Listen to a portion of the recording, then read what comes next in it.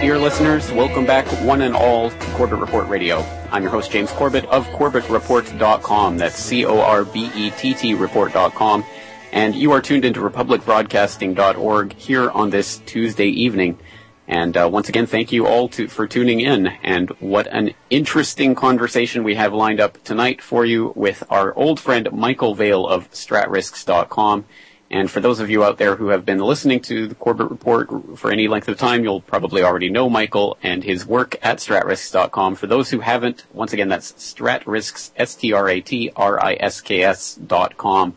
An incredible resource on all sorts of things that are going on the geopolitical risk board. And so much happening across the face of the planet, as I'm sure I don't need to tell all of you out there. So let's just go straight to our guest, Michael Vail. Thank you so much for joining us tonight. Thank you so much for having me on your show, and it's a pleasure to be with people who look at the same things and think alike. Well, I certainly don't think that everyone has to think what I think or believe what I believe, but I always put people in the direction of the information from which we can derive what's really happening, and certainly StratRisks is a great website for that. It collects so much information in so many different parts of the globe. So right off the bat tonight, I want to get straight into some of the geopolitics that you're covering on stratrisks.com, including the great lumbering giant, the bear that seems to be stirring in the east, Russia, of course, being more and more open with some of its military maneuvers and aggressions. And I note right now you have Russia creates special Arctic troops up front and center on stratrisks.com. Tell us about that. Yeah, that's interesting what it is, and this seems to be the prevailing sort of theme around the world, are territorial disputes, whether it's Turkey and Israel over the Cyprus, also with Greece, whether it's China and India, whether it's Pakistan and India over Kashmir, Balochistan. What this is about the resources in the Arctic. Now, there are many different parties that are involved in this. Of course, there's the United States, there's Canada, there's European nations. Some of them, just about everybody owns and says they have a claim towards those resources in the Arctic. And the more they dig, the more resources they find there. So recently, Russia has put frontier troops in the region, and this is their big new push, as they call it, a new strategic defense position, basically making sure that they protect what's theirs, and they're going really forward with this, and it's setting a precedent. Well, as you note, there's certainly a buildup in a lot of the different Arctic nations, and of course, being a Canadian myself, I've been watching the Conservative government under Stephen Harper talking about this and building it up quite a bit for a while now, and it does note in this Pravda article that you're linking to, the Canadian Ministry of Defense has recently published a report called the Arctic Council, its place in the future management of the Arctic. So Canada staking its claim in the region, and of course the United States, and then of course some of the other countries in Europe also staking their claims on the Arctic. It's shaping up to be quite a scramble for resources that until now haven't really been looked at as part of this geopolitical game. Definitely, and speaking of Cyprus, there's a pipeline called the Leviathan Pipeline. There's some others there, and it's an enclave, which belongs to, of course, Greece, originally Greece. Turkey annexed a little portion of it.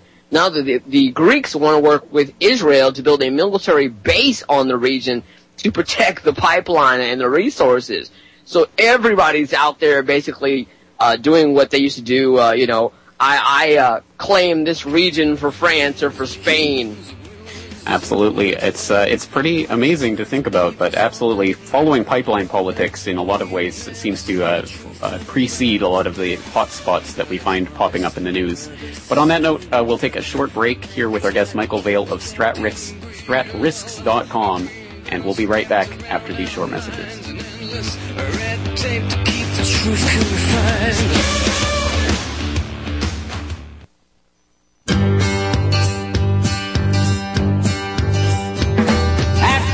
In Afghanistan, Vietnamese in Vietnam, Iraqis in our rocky land. We bombed them all. White phosphorus and napalm too, bunker busters. And on that cheery note, welcome back to the program, friends. James Corbett here of CorbettReport.com. You're tuned into Corbett Report Radio, and tonight we're talking to Michael Vail of StratRisks.com. We're going to be talking about a broad range of very interesting subjects, but we were just before the break there talking a little bit about geopolitics, which of course is essentially what StratRisks is about. It's about quite a range of issues, but lots of things happening on the globe, on the big stage. And before we get off the topic of Russia, Michael, I'd like to take a look at another story that just broke recently, in fact, just broke yesterday. In the Chicago Tribune, for example, they have the headline, Putin to resign as chairman of United Russia Party.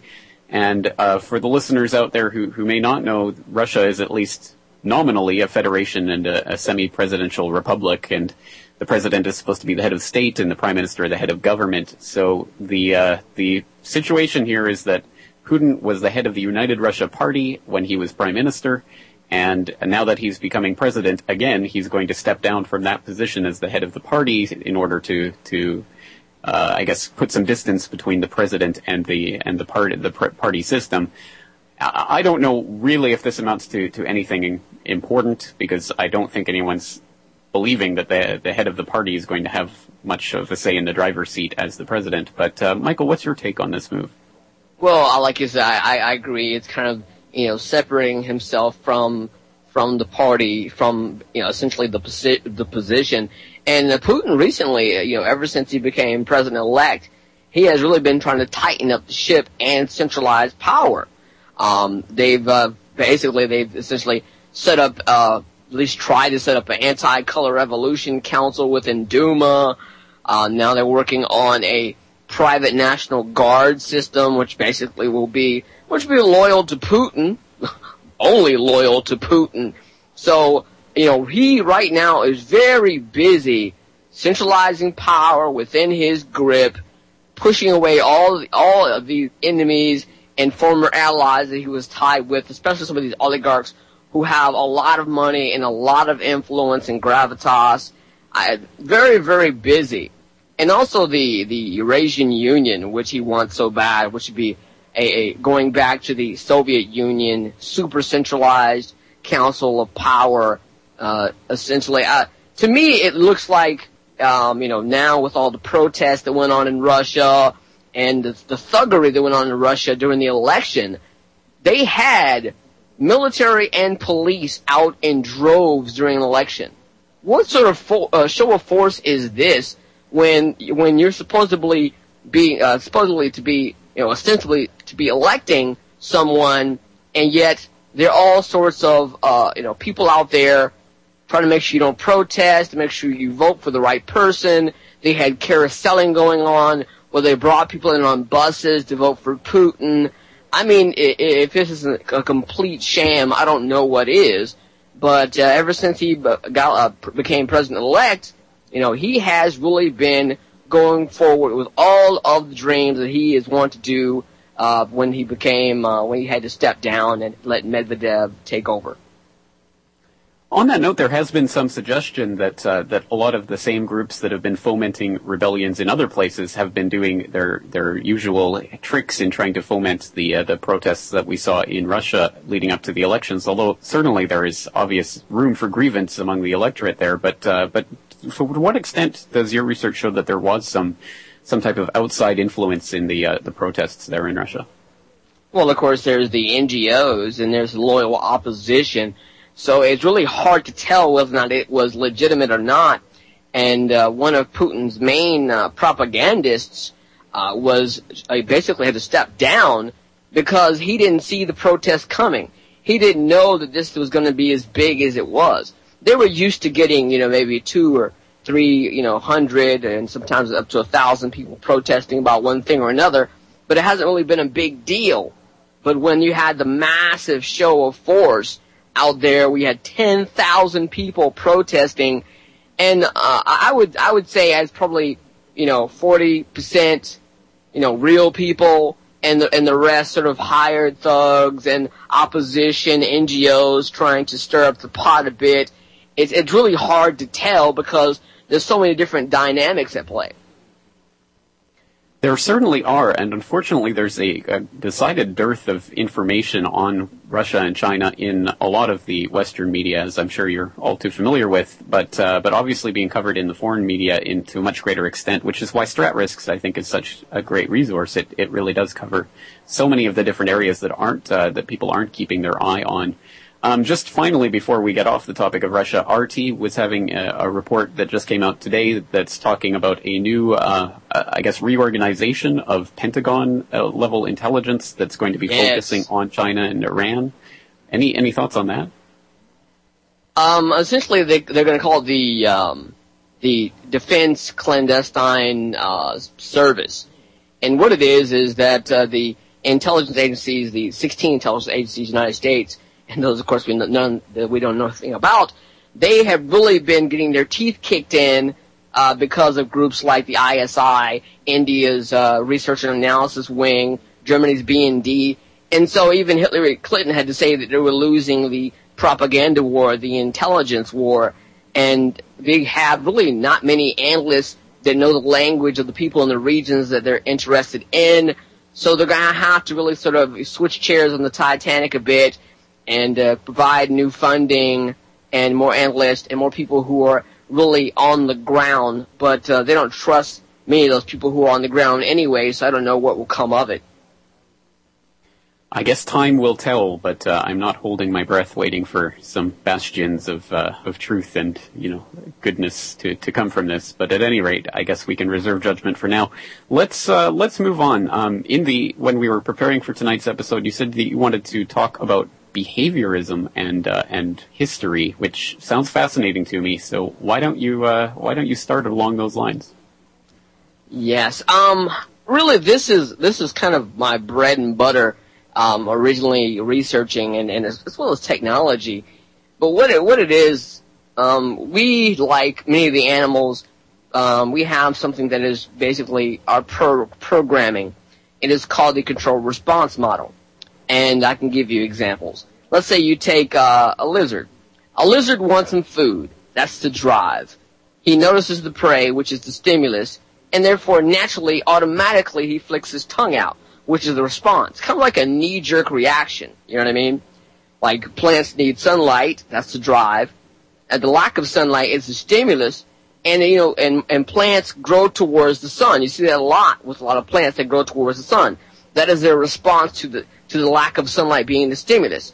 And many people who have created our educational system today, people like John Dewey, who really fashioned it, were behavioralists. And they did go to the Leipzig school in Germany, the same school that Pavlov went to, and many of his people, Wilhelm Wundt and the rest of them. And there's an interesting quote. It says, let me get this quote here. It says, between stimulus and response there is a space. In that space lies our freedom and the power to choose our response. In our response lies our growth and freedom. And that was Viktor Frankl. And in the book Man's Search for Meaning. And what it really means is sometimes we do have programmed behavior and responses where they provide the stimulus and we respond. Like 9/11. 9/11 was a big shock to the senses.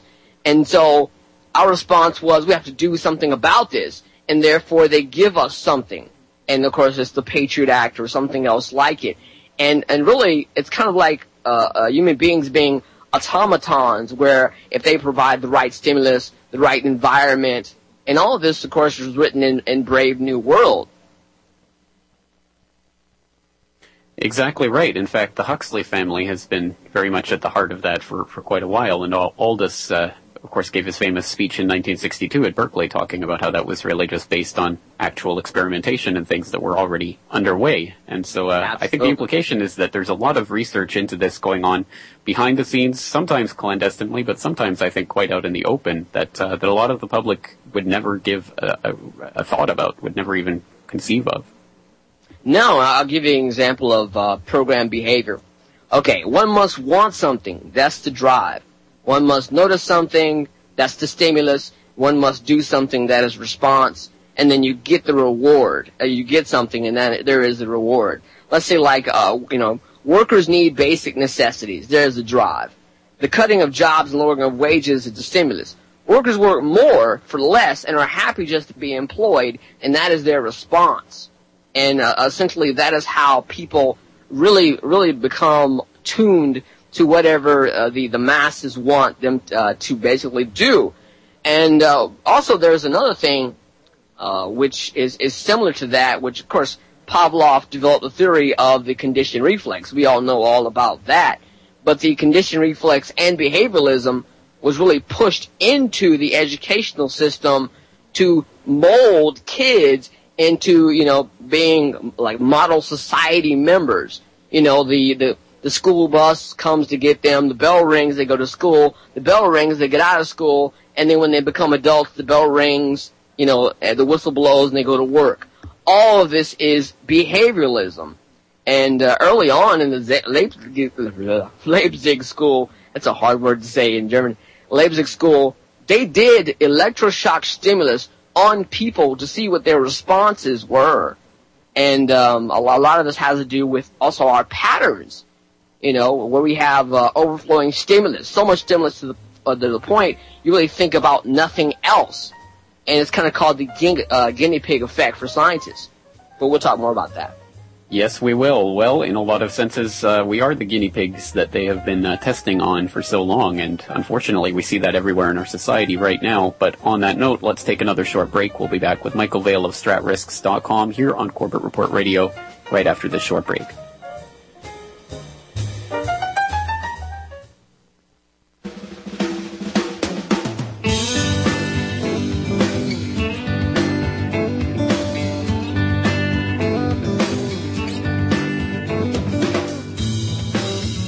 Desire, stimulus, and response. If we can understand that process, then we can short-circuit it, or I guess we can use it to program others or be programmed ourselves. There's a lot of things to be to think about there and to really contemplate. So that is exactly what we're delving into tonight with our guest, Michael Vail of StratRisks.com, talking about behavioralism and how it ties into history. So obviously we've looked at the Leipzig School and its construction of that history. Of course, if you want to get in on tonight's conversation, 1-800-313-9443, or you can tweet me at Corbett Report. Happy to read your comments or questions on air for our guest who has a wealth of information on a variety of subjects. So really anything that you want to bring up or ask about would be fine. Michael, let's continue with that conversation where we left off just before the break there, talking about how this really ties into the history, the suppressed history that a lot of us don't learn about, of people like the Deweys and people like this that we usually just know of as the inventor of the decimal system for the libraries or things along those lines without knowing the real basis of their work. How does this really influence people at a day-to-day level? Yeah, there was something that Mao Zedong called the mold. And what he said was that his people would be pushed into the mold, and they would be the new men of society. They would not read books unless they were books that he produced that were filled with propaganda. And that, essentially they would have no identity except for the national identity. Let me read an interesting quote from a book called The Leipzig Connection. It says, once thesis laid the philosophical basis for the principles of the conditioning layer to be developed by Pavlov, who studied physiology at Leipzig in 1884. 5 years after Wundt had inaugurated his laboratory there, an American behaviorist psychologists such as Watson and Skinner, and we talked about B.F. Skinner before, he says, for lobotomies and electroconvulsive therapy, for schools oriented more towards the socialization of the child than towards the development of intellect, and for the emergence of a society more and more blatantly devoted to the gratification of every sensory desires, and at the expense of responsibility and achievement. That is Paolo Leone, the Leipzig Connection. And also this quote here says, from this and other experiments, Pavlov developed his theory for the conditioned reflex, which explains learning and training are the building up of a mosaic of conditioned reflexes, each one based upon the establishment of association between stimuli. The greater the number of learned complex responses, also called patterns, the greater number of conditioned reflexes develop. because man, above all animals, has the greatest capacity for learning. He is the animal with the greatest capacity for such complicated conditioning. Pavlov's experiments were of great value in the study of animal and human behavior and in the study of the development of neurotic symptoms. And this was established, essentially, psychology once was originally psychology, basic psychology. It became, over a number of years early on, it became the study of behaviourism. And we all have, essentially, different types of sensory information. I like to call it the VAC, visual, auditory, kinesthetic. Visual, of course, visual, auditory, what you hear, kinesthetic, what you feel. And early on, they found out that if you flood a person with too much stimulus, they break down. There's something called Miller's Law. You can look it up on Wiki. And Miller came up with something called chunking. If you notice, even in our society, we chunk our information, like 555, 1212, or whatever have you, and we chunk that information so that we can process it and keep it. Well, if you have too much information that you cannot process, then you swallow it. Essentially, shifting towards the left brain, the mammalian brain, where you take in everything in wholes, and it's fight or flight, essentially that.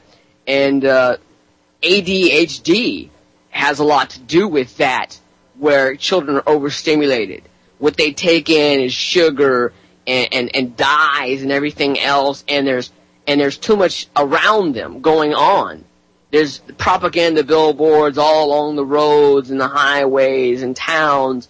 There's sounds and music and, people talking back and forth. All of us are trying to process information. Hey, James, have you ever gone out of town to like a small town out in the rural area, and it's almost like a weight lifts off your shoulders? I know exactly what that is. It's weird because I grew up in a small town in Alberta, Canada, and at that time, I thought it was terrible. There was just nothing to do. I was so bored. But now that I'm older and I've lived in cities most of my life, I yearn to get out to the smaller towns in the countryside now. Well, what it is we're all overstimulated, and that makes it easy. It makes it easy for them to program us because we can only take in so much, and we drop off a lot. It's almost like packets of information on the internet, If we can't filter it, then we drop it. And what it is when you have too much of stimulus and you can't respond, you break down. Well, once you go to a simple town, there's no road rage, there's no propaganda everywhere, no television sets, and essentially like a weight drops off your shoulder and you go, I can think. And that is basically the system that they have established and set up for us in these urban cities. I think we can all relate to that experience, and unfortunately it's just becoming more and more common with all of our digital devices, basically ensuring that we're 24/7 connected straight into the mainframe, and it's not too much of an imaginative leap to get from there to being jacked into the matrix, quite literally. But on that note, let's take a short break. Once again, talking to Michael Vail, stratrisks.com. 1-800-313-9443 will get you up and on the air. You're listening to the Republic Broadcasting Network. Because you can handle the truth.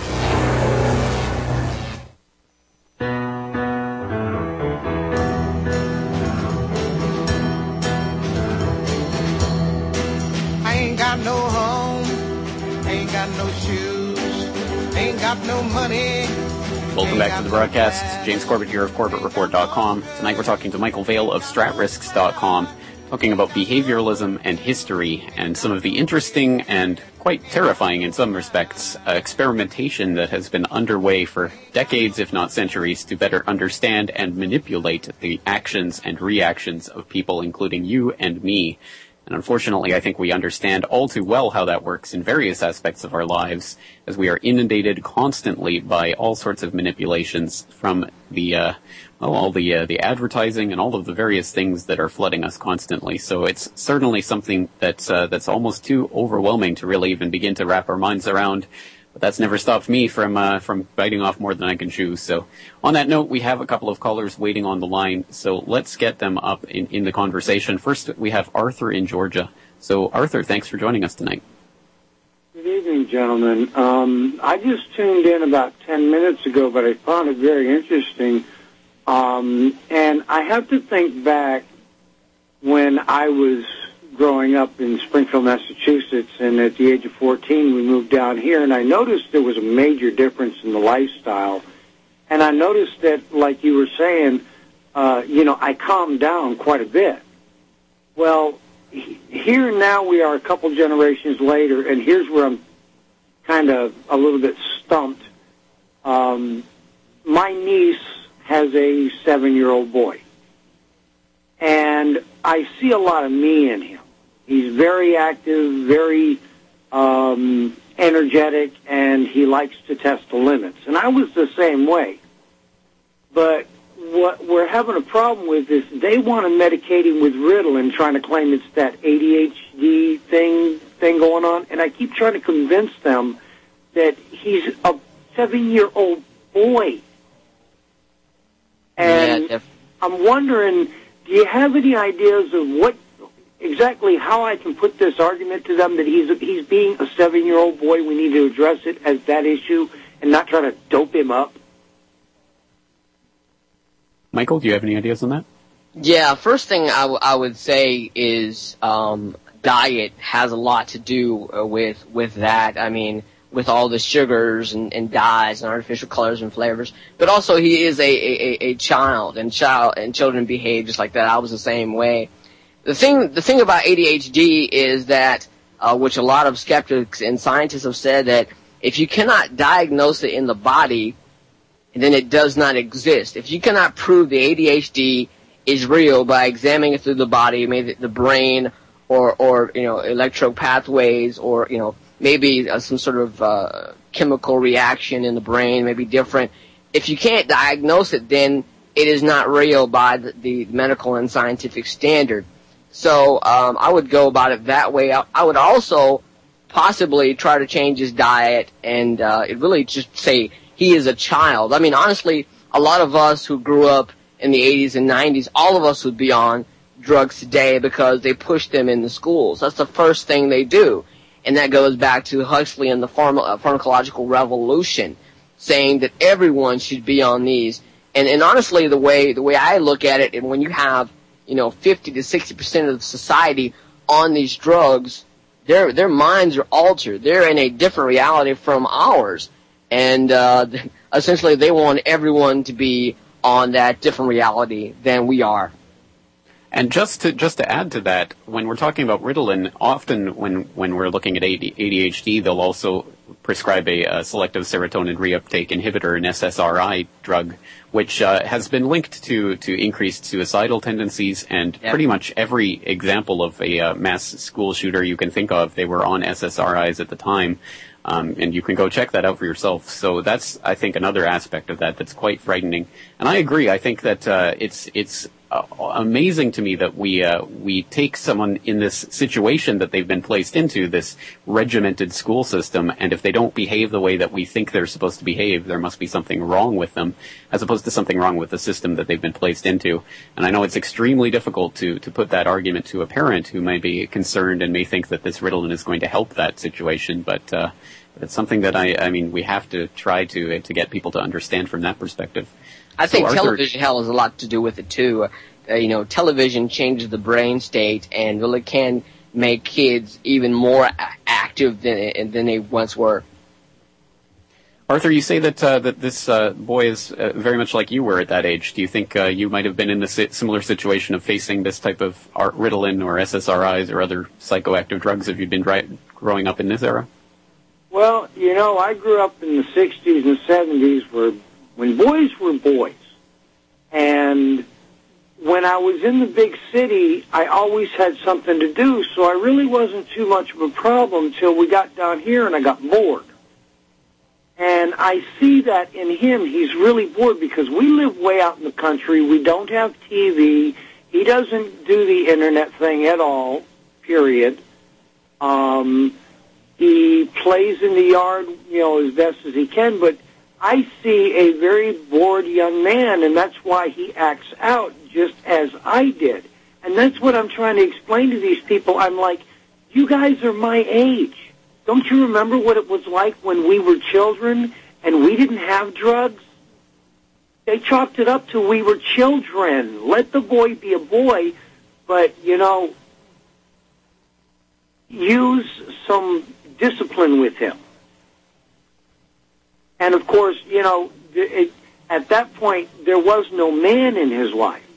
Well, now my niece has got this pretty decent guy in her life now, and ever since he's been around, I've noticed my nephew's calmed down a little bit. Also, I would also think that you should maybe help him find something that he's interested in and sort of stimulate that growth, because once someone finds something they want to do or a hobby they're interested in, their energies go towards that than towards just, random stuff. All right, well, gentlemen, I appreciate it, and again, very interesting conversation. Very interesting indeed, and it brings up some interesting stories and responses, so thank you so much for sharing that, Arthur. And also we have Lark in Texas on the line, so let's go to Lark. Well, hi there, James. And to you, Michael. Hey, Lark, I remember you. Yeah, I appreciate your work on StratRisk, by the way. I think you're doing a good job there. Regarding behaviorism, I've been collecting a list of isms over at my program notes page lately, and so when you brought up behaviorism tonight, it made me think, should I include that word in my list? And it seems to me that it probably should be included in there, but I'm not sure yet. And I'm tracing it back to, frankly, utilitarianism and industrialism, and tying it in also to progressivism. And the reason I say that is because where I'm going with this is I'm trying to get a definitive list going, but I want it condensed or concise. And I'm also considering Kaczynski's thesis, Industrial Society and Its Future, as well as that YouTube video called The Net, LSD, I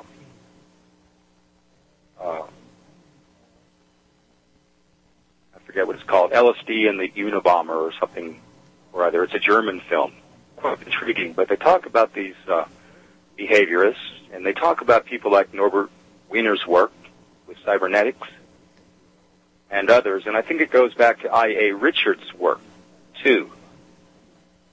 But I think my question is because you guys are pretty sharp guys that I respect, and I know you're fairly well read. I'm curious to know what your thoughts are regarding my own disjointed thoughts here, but especially as it ties into industrial society and its future. Because I noticed that both of you guys are probably a little bit younger than me, and you've rather embraced generously this modern technology, much more so than I have, and I've rather been standoffish about it for many years.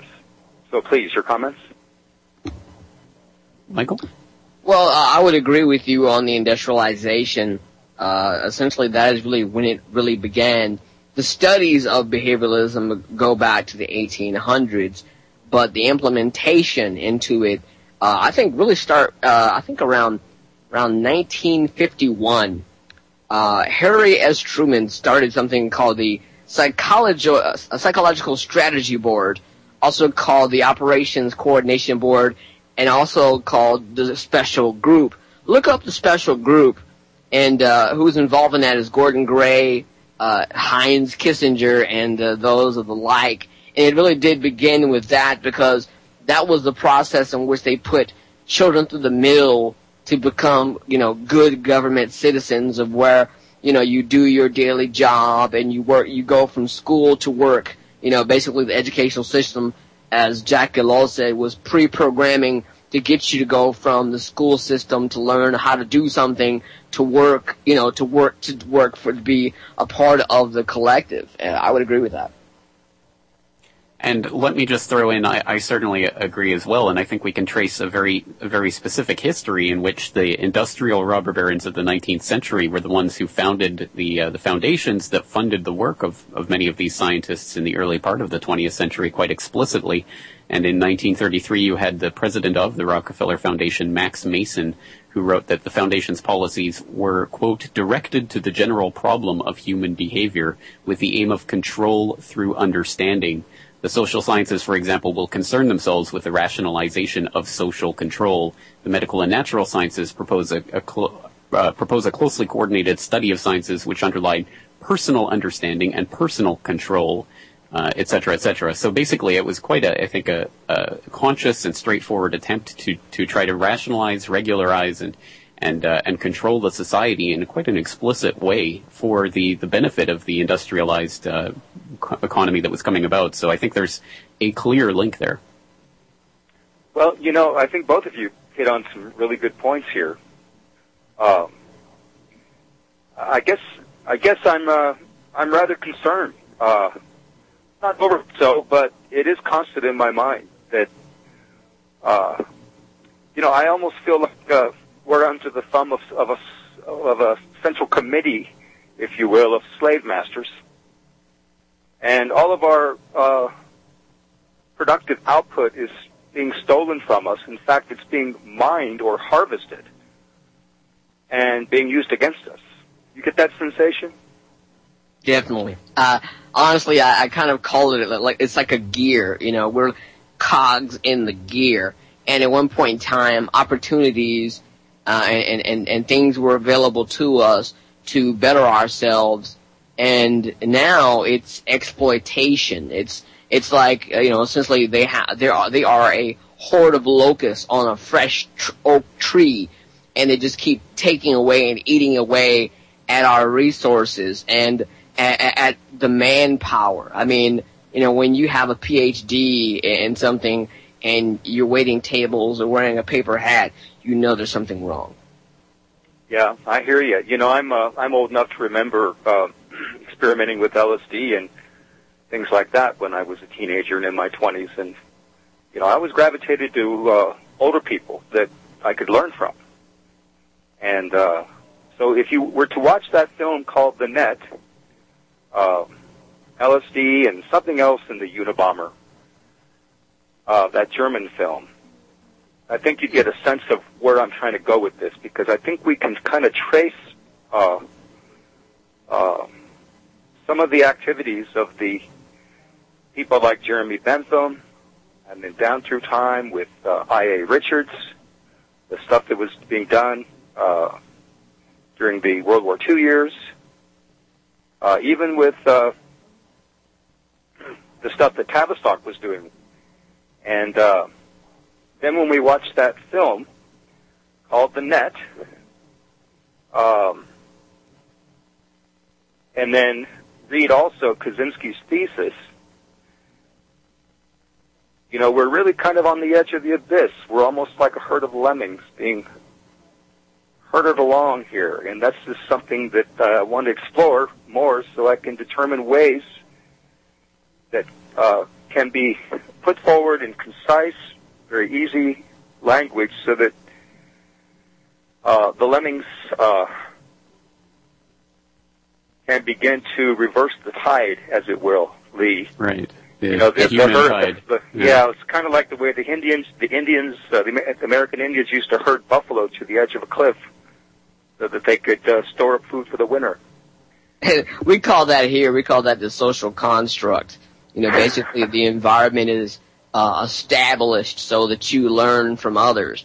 And if they're doing the same thing, then you should be doing the same thing as well. Well, I'm going to consider that word. I really appreciate your show and, again, your work, Michael. So thanks for letting me weigh in tonight. Well, thank you for those thoughts, and let's pick up from that, because Lark there was mentioning the idea that he feels that we're under some sort of central committee of control that's planning out this agenda, and I want to explore that concept a little bit, because we've taken a look at some of the characters who are behind this, and the Leipzig School, and the people who have come out of that, and we've talked about people like Skinner and Watson, and even Aldous Huxley and his brother Julian, and And of course, there's a lot of different people who are involved in different aspects of this, Michael. But I'm interested in the way that these different disparate people who seemingly are working in different fields in different areas in different time frames do or don't connect together into some sort of coherent whole, some sort of overriding agenda, as it were, or if this is just some part of the scientific zeitgeist. And we can look, for example, at something really specific, like the Huxley family. As I mentioned, Aldous Huxley, of course, writes Brave New World. His brother Julian Huxley is the founder of UNESCO, and he's also one of the co-founders of the World Wildlife Fund and a promoter of eugenics and the man who coins the term transhumanism. Also, we can follow that family lineage back to Darwin, and of course their grandfather T.H. Huxley was Darwin's bulldog and all of that. So we see them coming out of that milieu, I guess, in England in the 19th century, from which ultimately eugenics arose from Darwin's cousin, Francis Galton. So we can see sort of a family tie there. But when we're talking about disparate people like a Watson or a Skinner or some of these other characters, is there some sort of coherent agenda that's at work here, or are these people working in disparate, different ways? I think there is some sort of coherent agenda. I wouldn't say that it's fully fleshed out.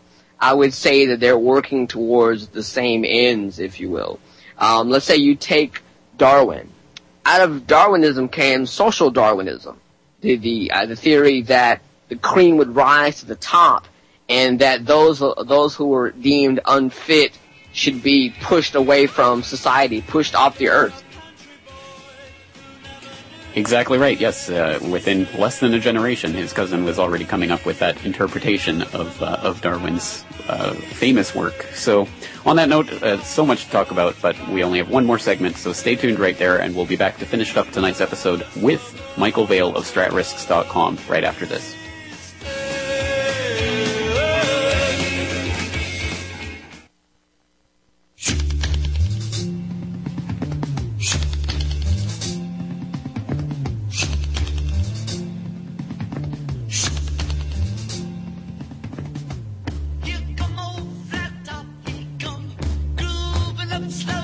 All right, friends, here we are in the closing minutes of tonight's broadcast of Corbett Report Radio, and we are talking to Michael Vail of StratRisks.com, a one-stop shop for so much information on geopolitical grand chessboard. But tonight we've been talking about the scientific underpinnings of some of the research that's gone on into manipulating human behavior, and how that has been deployed against us in a way to obviously further the aims of certain well-connected elites at the expense of the vast majority of us out there, which always brings us to the question, Michael, of what people can do to really combat this trend. Is there anything that we can do at our level to really to fight back against this type of colonization of the mind that's been going on really in a scientific fashion for decades now? I'd like to think that we should all be on different sort of frequencies, like a radio station, because since we're part of the social construct, sometimes we sort of follow each other around and look at the same things, and sometimes that's good, and it's good for people to get fresh eyes on different things.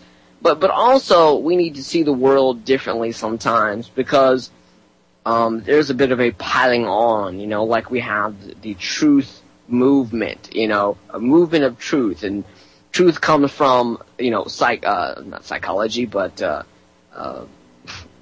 truth comes from, the idea of an overall grand scheme that all makes sense, but, facts are far more important than truth.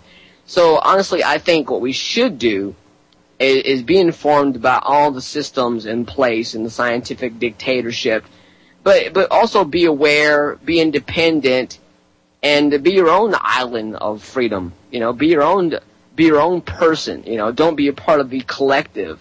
Don't be a part of the community. And the community is in place for a purpose, so that you fall in line and become one with. Once you get away from that, and of course, once you get away from it, you'll be ostracized by your peers because you're not on the same, chessboard as they are, but you're better off for it. And the farther you get away from it, the better. And you'll see how your life will improve because of it. That's such an important point, and I couldn't agree more, especially because the idea of community itself is just an imaginary concept that means whatever anyone defines it to mean. And of course, if it's defined in a way that suppresses your ability to think freely or to think outside the box, then that will benefit certain people and will hinder yourself. So I think we have to be aware of how these types of absolutely meaningless terms can be bandied about and can actually keep people from really thinking and experiencing what it is they naturally think and experience. Absolutely, and really the main problem is that due to the economy and things like that, and the sort of slow strangulation of our economy and such, people don't have the time to pursue happiness like it says in the Constitution, to basically do what you want to do, get into your own interest, and seek out whatever you're interested in. We're too busy trying to turn a dollar to basically be fed and have clothes on our backs and a roof over our head. I think that's one of the main gears right then and there. Unfortunately, it's the treadmill that keeps us distracted just trying to get the daily bread. Well, on that note, we're going to have to wind up this conversation. Fascinating stuff, as always. So for people out there who are interested in your work, including your interviews and other things you've done, just fire out your coordinates one more time. Sure. StratRisk.com, VantagePointRadio.com, and my Twitter is StratRisks. Absolutely. Well, a fascinating conversation. So, Michael Vail, I look forward to our next conversation. Definitely. Always a pleasure. All right. Well, thank you, Michael, and thank you to all of you out there for listening in to tonight's broadcast. Once again, I'm your host, James Corbett of CorbettReport.com, and I'm looking forward to talking to you all again tomorrow night. So until then, thanks for listening, and take care.